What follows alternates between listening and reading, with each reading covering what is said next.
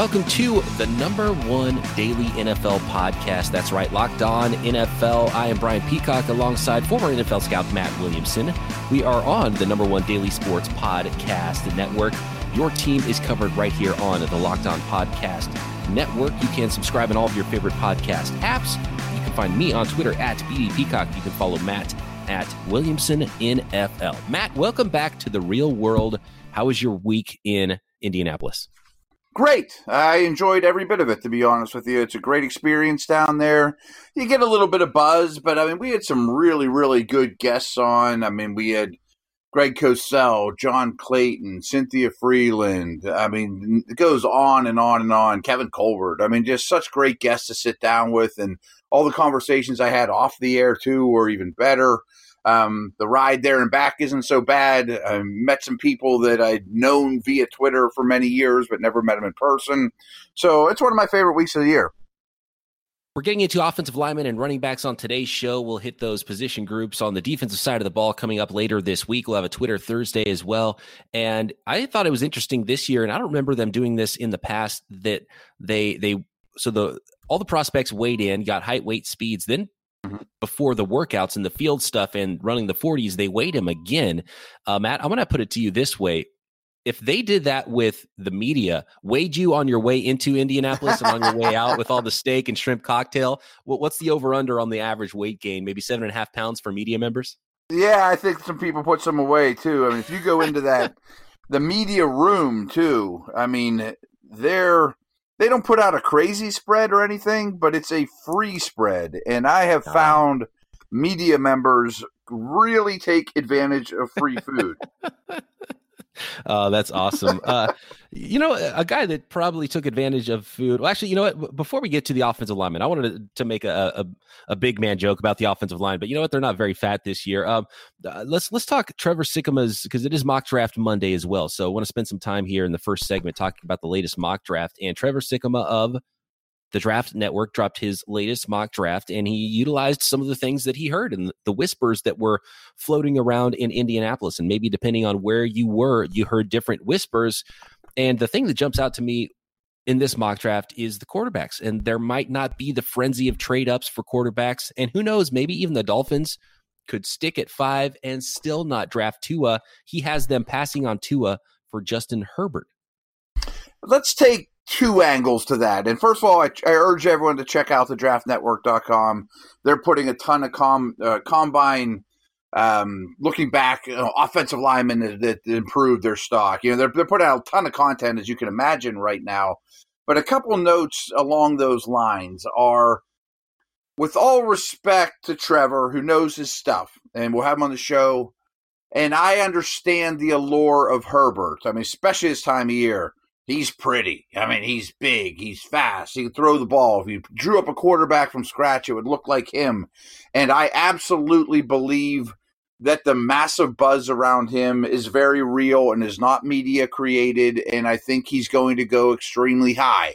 We've kind of said that for a while, but I believe it now more than ever. I still think Tua goes ahead of him. I'm sorry, Trevor. I mean, I'm sure your logic is sound. I get it. He looks better walking in the room than Tua, but Tua said he's plans on having a pro day sort of soon. So he might be ready for camp. I mean, it might not. I've heard no injury setbacks. And if anything, it sounds like he's ahead of schedule. And I think he's the clearly superior prospect of the two. I mean, it has to factor in at least a little bit with a worry, just a little bit of unknown with him and his injury situation. And if there's a tie, I could see going away from Tua. But if he's able to just, and we had speculated on this show that when we first heard about Tua having his own pro day workout, I think it's April 9th, we're thinking, don't do that, because, you know, you could hurt yourself there and maybe really screw things up. Everyone knows who you are, but just maybe alleviating some concerns and showing, look, I'm on track or even ahead of schedule. I'm going to throw a little bit, show you that things are looking good, and that at some point, even in my rookie season, I might be able to hit the field and start developing my skills with your football team. So I think that is something that I can see both ways, depending on how you look at it with Tua's workout. And look, he didn't work out. So I can see the immediate hype after the the combine being that, okay, Herbert has a little bit of juice and Tua really doesn't. But I'm with you, man. It's hard to believe. And maybe it's just because it's been ingrained for so long with the tank for Tua and the Dolphins at 5. But not only not trading up for Tua, but holding their water, staying at 5 and still passing on him for Herbert. It still seems unlikely, but I'm sure there's some reason. And maybe it's the Dolphins putting it out there themselves, which would be smart on their part. I guess. I mean, again, I'm just not buying it because he did not become a worse prospect since we saw him get injured, and I think he's deserving more of potentially going first overall than he is slipping in any way. But I think another interesting aspect of mocking things at this point is, without a doubt, I believe the quarterbacks, landing spots, and veterans I'm talking about, the changing of teams at that position might end up being more so than any that I can remember. You know, it was a big deal when Kirk Cousins went to the Redskins, the Vikings. Well, we might have 5 or 6 of those. And I think it starts with Rivers going to the Colts. And I think it headlines with Brady not returning to the Patriots. So my point with this in terms of mocks are if 5 or 6 teams invested in a new guy in any way, shape, or form, Winston, Tannehill, whoever, will they go to the first round well again? You know, I mean, are they going to double dip with investments at quarterbacks this offseason? It's really hard to have an accurate mock before that first week, especially of free agency shakes out and we see where some of these guys are going to go. So that's a great point there. When it comes to Tua, and look, and Trevor's saying what he's hearing, maybe some teams, maybe not all teams, but some teams might not be as high on Tua as previously thought. He has Tua falling all the way to the Colts at 13, was just an interesting, not only does Tua fall, but the Colts in particular looking for a quarterback in round 1. Even if they bring on Rivers, I could see them still going that route. Well, yeah. I mean, Colts fans, would you trade the 13th pick for Tua right now? Right, yeah. I mean, maybe not the most immediate need, but at that point, you're like, okay, well, yeah, let's go. Let's do this. Right. And back to the Colts super quick. I mean, I do believe that I'm very certain almost that Rivers will be a Colt. And unless something like this happens, I think the Colts will use a lot of draft capital that they have on edge guys. I've also heard them linked to Clowney. Wide receivers, not quarterback this year, because they still have a lot of hope for Brissett. They're hoping that they sit Brissett behind Rivers, let him learn a year, take a step back, enhance the supporting cast, try to win now with Rivers. So, of course, if Tua's there, yeah, they jump on him. But I don't see them trading up for Love or Herbert or Tua if he falls. So I expect this to be a defensive lineman as opposed to being a quarterback. I agree there. But if you're the Colts, you can maybe address most of what you need in free agency, feel really good, and just be, fluid when it comes to the draft. If that really good prospect you didn't expect is there at 13, you hit it. Maybe you could trade back. You could do a lot of different things and hit a couple of different positions. So really like where the Colts are at the middle of the first round. And just to touch on the final quarterback that does go, 4 quarterbacks in the first round of this mock from Trevor that is 3 rounds long that you can find at thedraftnetwork.com. There's a trade, and I like this one of, again, another team holding their water, not drafting the Chargers at pick 6 in the first round. After Herbert goes to the Dolphins, he has them taking Mekhi Becton at offensive tackle, and I like this. Then waiting to jump back into the first round, he has them trading up from 37 back to 27 in the first round with the Seahawks to draft Jordan Love as the 4th quarterback in the first round. That is interesting. And first of all, I love Becton going to the Chargers. It's like, it's about time. Get us a big stud. Rivers was probably like, hey, remember me? What about that? Would have been nice. So I do like that move. If they don't go quarterback there, there's a wealth of tackles that we'll talk about that certainly would make a lot of sense. And I see the theme here. I mean, like you mentioned with Trevor's draft, that these quarterbacks are falling a little bit. I'd be shocked if Love gets to 27. I mean, I think if you're going to stick with that theme, you got to stick with it through the entire mock. And again, maybe the veteran movement would make that happen. But if the Chargers gave up 37, 101, 167, and their original first, and could leave this draft with Love and Becton, that would be phenomenal for that team. And similarly, the Dolphins, if you don't believe in Tua maybe at 5 and you're sitting there, maybe that's when you go get the best offensive tackle in the class on your board, then use your other picks from 18 to move up and get your quarterback. You could get Herbert and one of the top offensive tackles potentially, or if you or in this mock as Tua falls. So that's an interesting scenario as well. Yeah, and by then they may have already landed 2 veteran offensive linemen, and thinking all of a sudden we got the more than just a skeleton of a potential offensive line to plop a young, talented quarterback behind. And offensive lineman is what we're going to get to next here. And looking at Trevor's mock, we've got 4 in the top 14.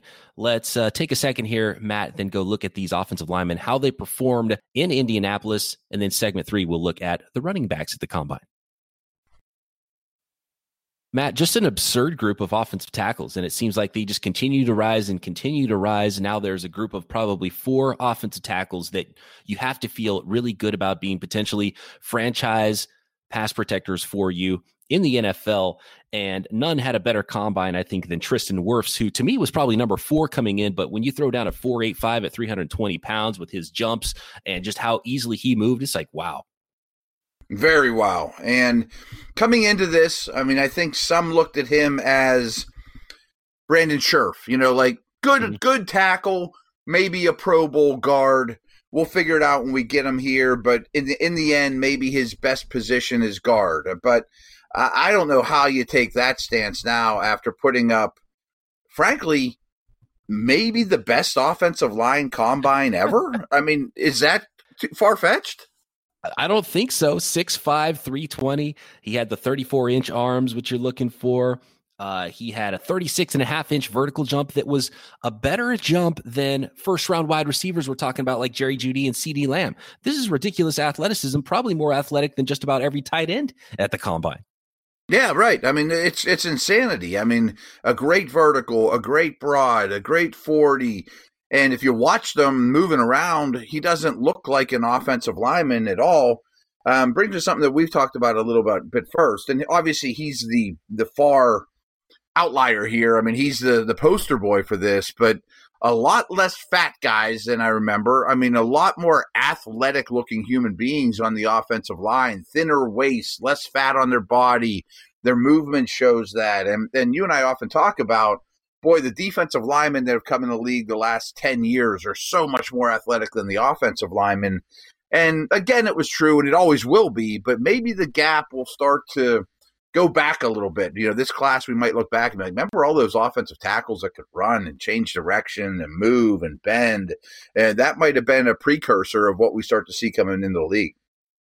Yeah, gone are the days of the fat guys, like the slow motion clip of Andre Smith running the 40-yard dash at the combine about 10 years ago. That's ingrained into my brain, and I'm kind of mad at you for making me remember that right now. But you brought that up. Yeah, none of these guys are like that. It's crazy. And I think the next headliner at offensive tackle was the dude who came in at 364 pounds. I think he was reweighed. This is the only weight I saw again before, but I think most prospects, or all of them, were weighed again before working out and doing run 40s and things. But I think he was 357 before doing the 40. But Mekhi Becton, who measured up 6'7", 364, ran a 5'1" flat, which is just outstanding. Super long arms, athletic. I mean, he might have vaulted himself to the top offensive tackle in this class. Yeah, I think those two are probably my tier 1, but really the tier 1 is probably 4 guys. Depends what you're looking for. I mean, Becton versus Wirfs couldn't really be any different. But boy, I mean, Becton running the 40 was effortless, long stride, smooth. I mean, that's a big body flying down the field there in a straight line. It was jaw-dropping. I mean, it was one of the most memorable 40s I've ever seen, and impressive 40s I've ever seen. How easy. It didn't even look like it was that hard for some of these offensive linemen to move that well. And we've talked about Becton and Wirfs. And if neither one of those guys was in this draft and all we saw work out were all the offensive linemen without those two, we'd be talking about how Jedrick Wills, the offensive tackle from Alabama, and Andrew Thomas from Georgia are like, oh, cool, slam dunk, top 10 offensive tackles. These guys are great. Then you add these other two freaks in there with Becton and Wirfs, just an outstanding class. And Trevor had them all being gone by pick 14 in his mock draft, and they might be gone sooner than that. Right. And these other two, I mean, Thomas and Wills, they're probably better prospects than Eric Fisher was coming out, or who was the one Jacksonville took right after him too, Luke Jokel, or Jokel, right? I'm just thinking about some of the top 5, top 10 type tackles that have come out that you kind of have to squint to see them as stud prospects, where these guys you don't, and there were 2 more impressive. And the league needs it. The league needed an infusion of offensive line talent, especially offensive tackle talent, and a ton of teams need offensive tackles, which is why they'll fly off the board. But then there might be some other guys in the late first round mix. After those guys are gone, we'll see how high Josh Jones goes. He didn't have a wow workout, but I think it was solid. Coming off a nice Senior Bowl week, is probably offensive tackle 5 in this class. Then there's 2 other guys in the mix with that next tier, I think, in Lucas Niang out of TCU and Prince Tega Winogo out of Auburn. Neither one of them were able to work out, though. Right, and there are some project tackles, that we've seen get manufactured and move up the list in recent years more than maybe they should, but the payoff could be huge. There's a handful of those type of guys. I know you have a couple you like. The UConn kid stands out for sure as just a moldable athlete. And then I want to get to the interior a little bit too, because it's one of the worst groups of interior linemen I've seen, especially at guard. Yeah, Cesar Ruiz right now, I think he had a nice day at the combine. He was 6'3", 307, nice big 11-inch hands. If you're a center, you want a nice big hand to maneuver the ball there. 5'08", 40, looked really good running around in field drills, 33-inch vertical. So I think he solidified himself as the top interior only guy, the top center in this class out of Michigan. You mentioned Matt Pert, offensive tackle from Connecticut, 6'6", 318. 36 plus inch arms, 506 40, just moves around so easily, but a bit of a boomer bust sort of a project.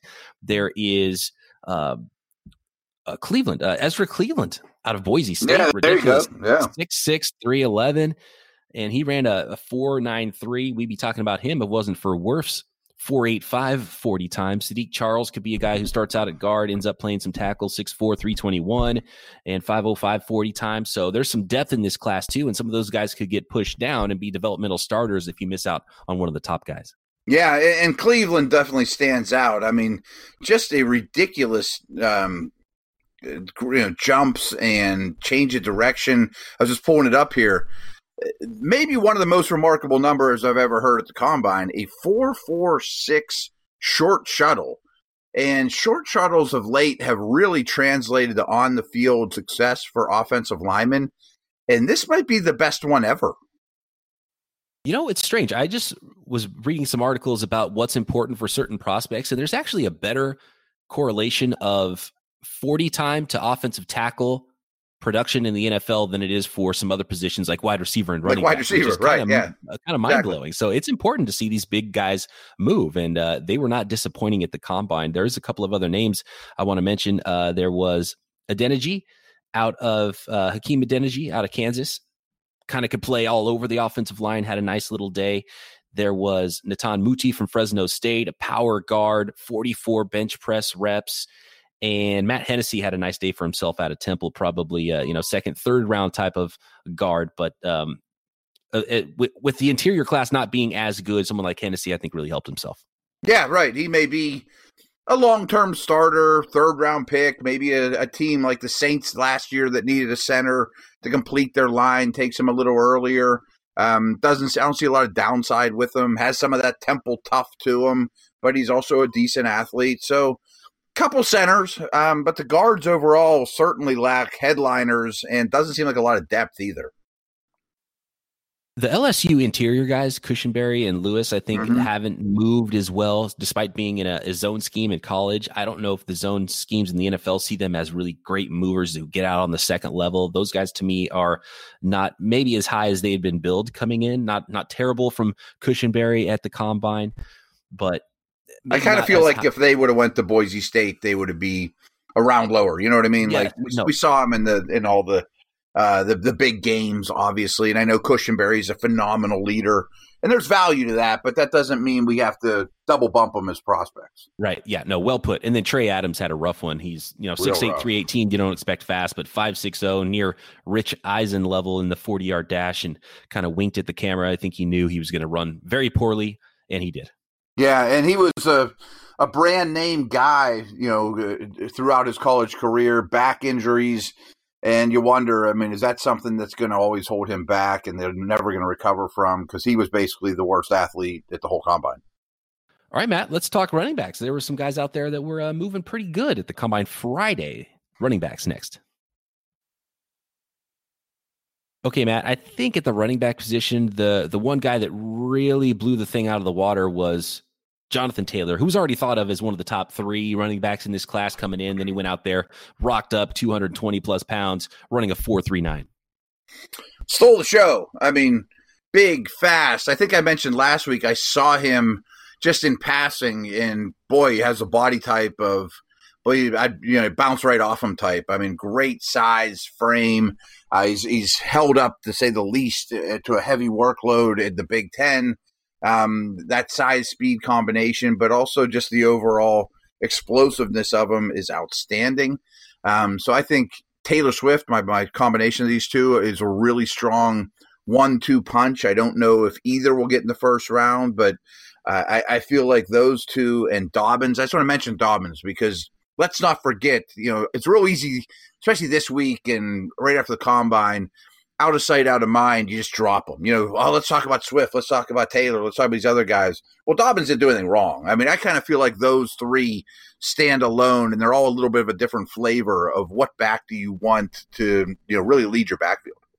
And Dobbins said he wasn't 100%. And he said when he throws down these workouts, he wants to be 100%. So at Ohio State's Pro Day, I imagine Dobbins is going to put up some pretty good numbers, and he'll be back in that conversation, maybe running back 1 when it's all said and done. Yeah, maybe. And Ohio State's a notoriously fast track. Many have said that he, going back to his high school workouts and stuff, could be the best tester of all these guys. So those 3 are all really, really impressive and a very good group. None of them, to me, will be the top half of the first round guy, though, no matter what. It'll be interesting to see, how high they go and how far into the second round some of them get if they do go in round 2. And a guy that I think is closer to that group than the next tier is Cam Akers out of Florida State. Solid size, really good out of the backfield, made adjustments to bad throws, catching the ball, looked absolutely fluid despite his 217-pound size in the field drills, and then ran a 4.47. So a great day for the Florida State running back. Yeah, absolutely. I kind of see it this way. I'm just getting the hunch that we differ a little, that those 3 we mentioned are every down backs, workhorse guys. And then I kind of see Akers and Edwards-Helaire from LSU as the next 2. And they may be Pro Bowlers too. I'm not cutting down on them, but they're a little more, I don't want to say finesse, but they're not quite as workhorse-like, but I like them both a ton. I like Akers now much more than I did when I started this process. The more you watch him behind a bad Florida State offensive line, which is unbelievable. I think both these guys have a lot of dynamic traits. Edwards-Helaire didn't run super great, but he's definitely a short strider. I mean, he's kind of a stumpier Maurice Jones-Drew type, but dynamic as can be. I think both those guys would really make their teams happy. And I often talk about the Steelers at 49, that those are the type of guys I think that they will target at that spot. I think the top 3 will be gone, and I think Steeler fans will be very happy with Akers or Edwards-Helaire, or many teams out there be very happy with those guys. Edwards-Hilaire's 4.6 flat, and you mentioned his size, which I don't really care too much about his height, but it does, with those short legs, it hampers his long speed, so that might knock him down a little bit.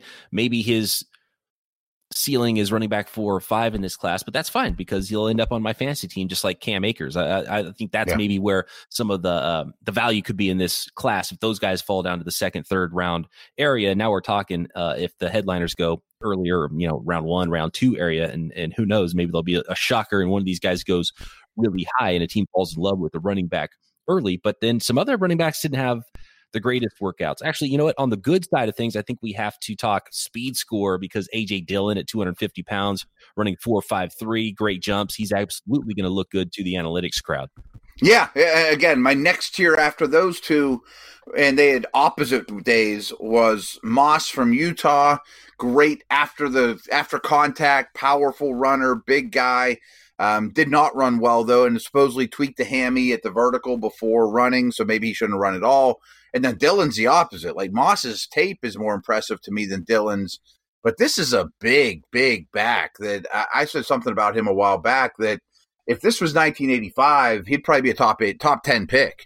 Just big, fast. His jumps were the best of the running backs in the whole class, and he's by far the biggest guy. So I think he made himself some serious money. Somebody that I think could drop in this running back class is Eno Benjamin. Didn't have great workouts, and for not being someone who's looked at as maybe an early down back early in his career, not the biggest guy, not necessarily super small, but runs a 4.57. To be your change of pace guy isn't great if your starter is faster than your change of pace guy, right? And then the more I watched on tape of Eno Benjamin in the last couple of weeks leading up to the combine, a little bit too many drops for being that guy who's supposed to be a really good receiver too. So I wouldn't be surprised to see a little bit of a drop from Eno Benjamin. Yeah, I know he's a brand name guy. And the more I watch, I just don't know what to get excited about with him. That sounds horrible. Like, boy, he stinks. There's nothing there. I mean, he's going to make a team. He's probably a 5th or 6th round pick. It's just, I'm not sure what I'm doing jumping jacks about with this guy, right, or what his calling card is, or where does he improve my team. And draft stock is different than how they're going to play in the NFL. So maybe he falls, maybe he's a steal for some team if that's the case. But he could get passed up by some of these other guys that were flying at the combine. There are 3 names in particular, maybe 4 that we should highlight here that ran in the 4.4s. Darrington Evans out of App State, 4.41. Raymond Calais out of Louisiana Lafayette, former track guy, not very big, probably needs to be a return guy, at least in the NFL to make a team, 4.42. Anthony McFarland out of Maryland, 4.44, and Joshua Kelly, 4.49 out of UCLA. Any standouts from that group? Calais is by far the one I know the least amount about. I had a pretty good feel for the others coming into the combine. And like you said, he's a track guy, so it makes me wonder if he's just good at running track stuff. You know what I mean? Like, right. I need to do more homework on him. Maybe he's better than that. Josh Kelly, to me, really caught my eye at the Senior Bowl. I don't know that he or any – I don't know if Evans, Kelly, or McFarland are feature backs. I don't think they are. Kelly has more of those traits than the other two. The other two are more dynamic or faster, a little on the small side. Evans was obviously highly productive at App State, but all 3 of those dudes you'd like to get on your football team. Like if you're Tennessee and you have Henry locked up long term, sure, add Evans or McFarland to that mix. Or, I mean, there's many situations where you could see those guys being high impact players and maybe only getting, 8 to 10 touches a game. Yeah, some of those mid to late round backs, that's usually where the value is in most running back draft classes. Seems to be a little top heavy here. Some of those next tier of guys are where I'm worried about in this class, because that's usually with one of the strengths in a running back class in the NFL draft. So we'll see how this thing plays out, see where these guys go, see if there's value to be had at the running back position. There always is. There's going to be somebody out there that nobody's talking about that's a 1,000-yard runner in the NFL. Your Austin Ecklers or, the Matt Breidas, those guys are just out there every year, it seems like. And so there's potential for a few of these guys to be that guy. Yeah. And I think you've said this before too, that middle or bargain class just doesn't seem like as many names as usual, but a good running back class overall. It doesn't have the Zeke or the easy first rounder, top 10 pick, but then the group from maybe 25 overall to 100 overall looks pretty good. Yeah, might be the heaviest day 2 running back class we've seen in a while. That's probably where it'll get attacked the most, I'm guessing, by teams, unless someone can't hold their water and goes high in round 1 and snags one of those speed demons we just talked about. Matt, we're out of time here. We've got to look at the defensive side of the ball. Later this week, we'll do front 7. Tomorrow, we'll do defensive backs. Wednesday. One more note. I apologize. Oh, sure, yeah. Going to the 17-game schedule, though, I do think running back depth is going to be more and more important. The teams are going to be more wary of just grinding their dudes into the ground. I know it's only one game, but it's already somewhat of a problem at times where your lead back's worn down come December or playoff time, and maybe you use one more roster spot on a versatile running back than you would have if the CBA goes as we expect it to. That's a great point. Yeah, an extra game that's the one position that probably benefits the least from an extra game in the NFL. And there's already so many committees around the league. There's very few guys that, and even those guys, it's like, man, do you want to do another 20, 25 touches in a game for a 17th game for some of these guys, Zeke and Christian McCaffrey? That's just rough for those running backs. So you're going to at least have depth issues that you want to have filter some more guys in, and then just flat out committees. I think we're already seeing more and more of those around the league, and that'll probably continue. And another game just adds to that. Yeah, I agree. Twitter Thursday as well coming up at the end of the week after we talk defensive prospects here. We'll have some guests, all the news broken down for you right here, Locked On NFL.